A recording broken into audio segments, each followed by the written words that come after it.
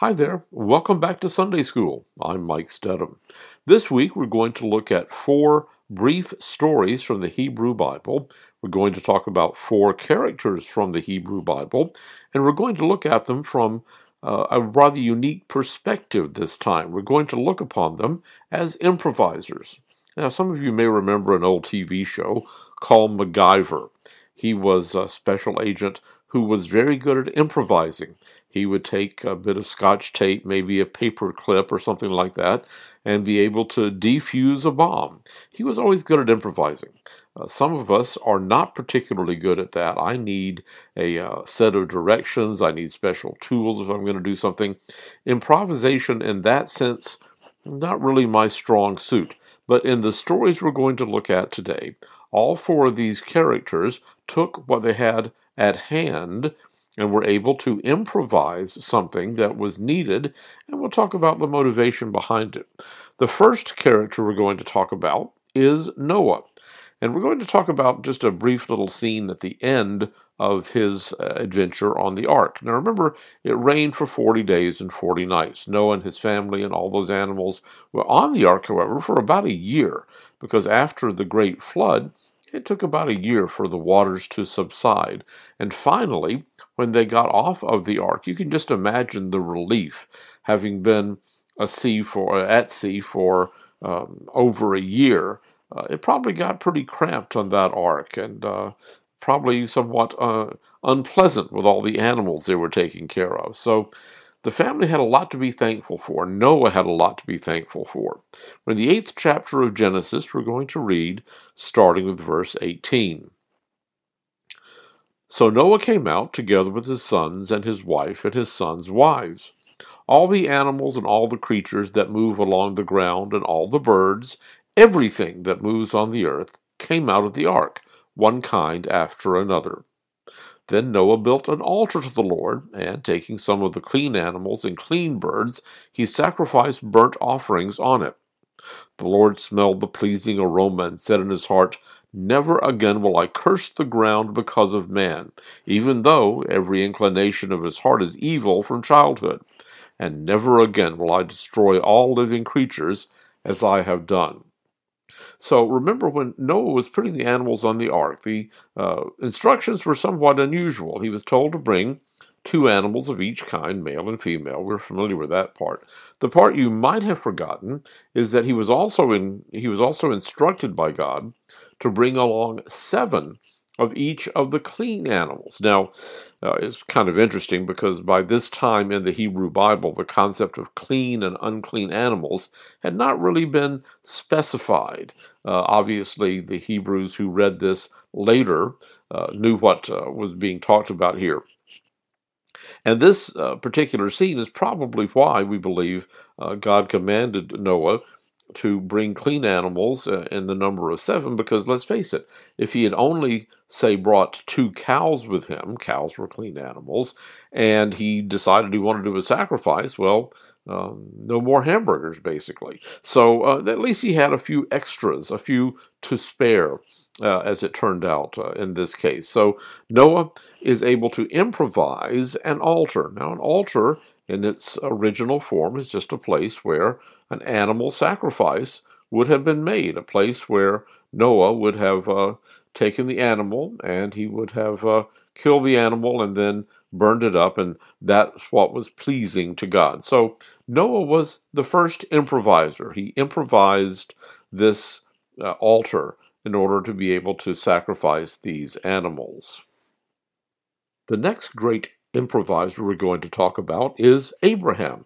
Well, actually, when we meet him in the 12th chapter of Genesis, his name hasn't been changed yet.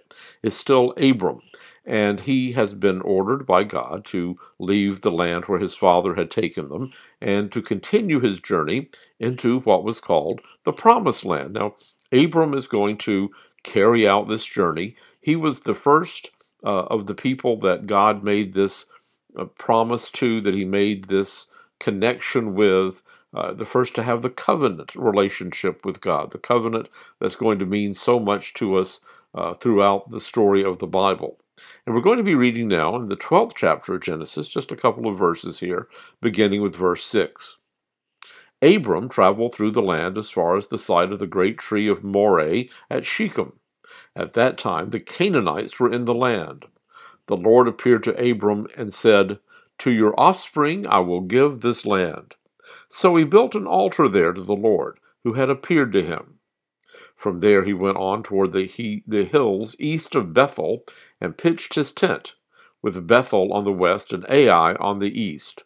There he built an altar to the Lord and called on the name of the Lord. And then Abram set out and continued across the Negev. So here we have the beginning of Abraham's worship of God. Like Noah, he is able to improvise an altar. Now, it doesn't tell us about the sacrifices that he may have performed on this altar, but that is implied in why he actually would have built an altar. Another thing, of course, that is given birth here is the name to a cajillion Baptist churches. Because, yes, this is a place called Bethel, or Bethel, the home of God.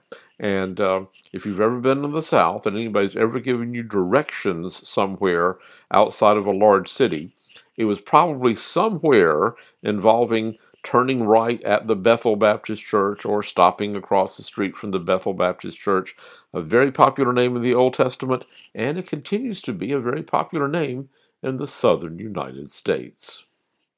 Our third improviser this week is Jacob. This is Abram's grandson, and Jacob is a very interesting character in the Hebrew Bible. He was a bit of a trickster.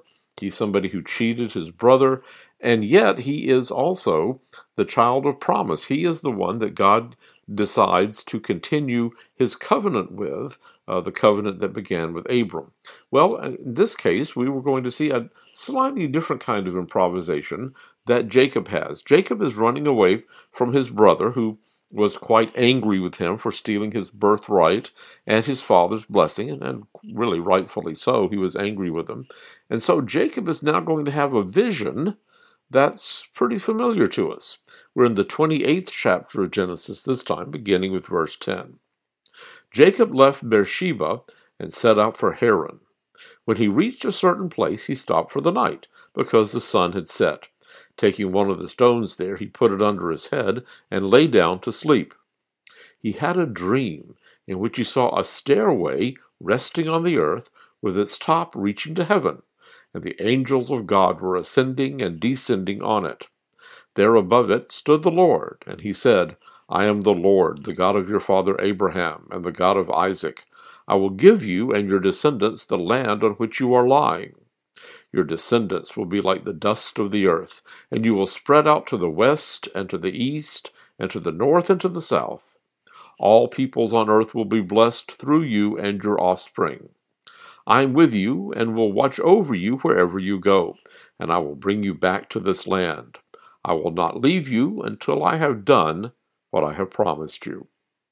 When Jacob awoke from his sleep, he thought, "Surely the Lord is in this place, and I was not aware of it." He was afraid and said, "How awesome is this place! This is none other than the house of God. This is the gate of heaven." Early the next morning, Jacob took the stone that he had placed under his head and set it up as a pillar and poured oil on top of it. He called that place Bethel, though the city used to be called Luz. So once again, we get the name Bethel, which we had earlier been introduced to in the story of Abram, and now this is the house of God. Instead of an altar, Jacob sets up a different kind of memorial. He stands up a rock, the rock that he had used for a pillar done the night before.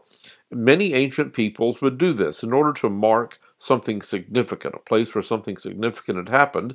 They would take a stone and turn it upright. So in a place that it would be in the same place, but it would not be in the state in which it had first been there. So the people would do this so that as future generations would say, "Well, what's that rock doing over there standing on its side?" then the parents or grandparents would relate the story to their children. Also, this is a very interesting story because it introduces the stairway to heaven. Now, was there a bustle in the hedgerow? Not in the Old Testament, but certainly those of us of a certain generation can't hear that phrase without thinking about that. So Jacob pours the oil on top of this to mark the place, but now it's a standing stone. It's a pillar from a pillow, and this is going to mark the place where Jacob believes that he has encountered God. Our fourth and last improviser in today's lesson is Samuel. He was one of the judges. In fact, he was the last judge before Israel insisted on having a king. Now, the people of Israel had had a running feud with the people called the Philistines. Now, the Philistines were a seafaring people who had landed and started setting up places to live along the western side of what became Israel. And they were their arch enemies. Well, actually, they were their arch enemies because they had even stolen the Ark of the Covenant. And by the time we're in today's lesson, 1 Samuel chapter 7, the Philistines have defeated the Israelites a couple of times. So the Israelites have been fairly deflated. Their egos were bruised. They were in a downtime, and it was tough. So Samuel is leading the people, and his inspirational leading is going to, well, it's going to spark something. And we're also going to find out where another very famous name came from today. So we're in the book of 1 Samuel. We're going to begin reading with the 7th chapter and verse 10. While Samuel was sacrificing the burnt offering, the Philistines drew near to engage Israel in battle.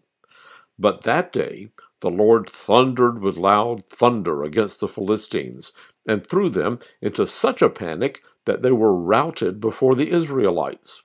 The men of Israel rushed out of Mizpah and pursued the Philistines, slaughtering them along the way to a point below Beth-kar.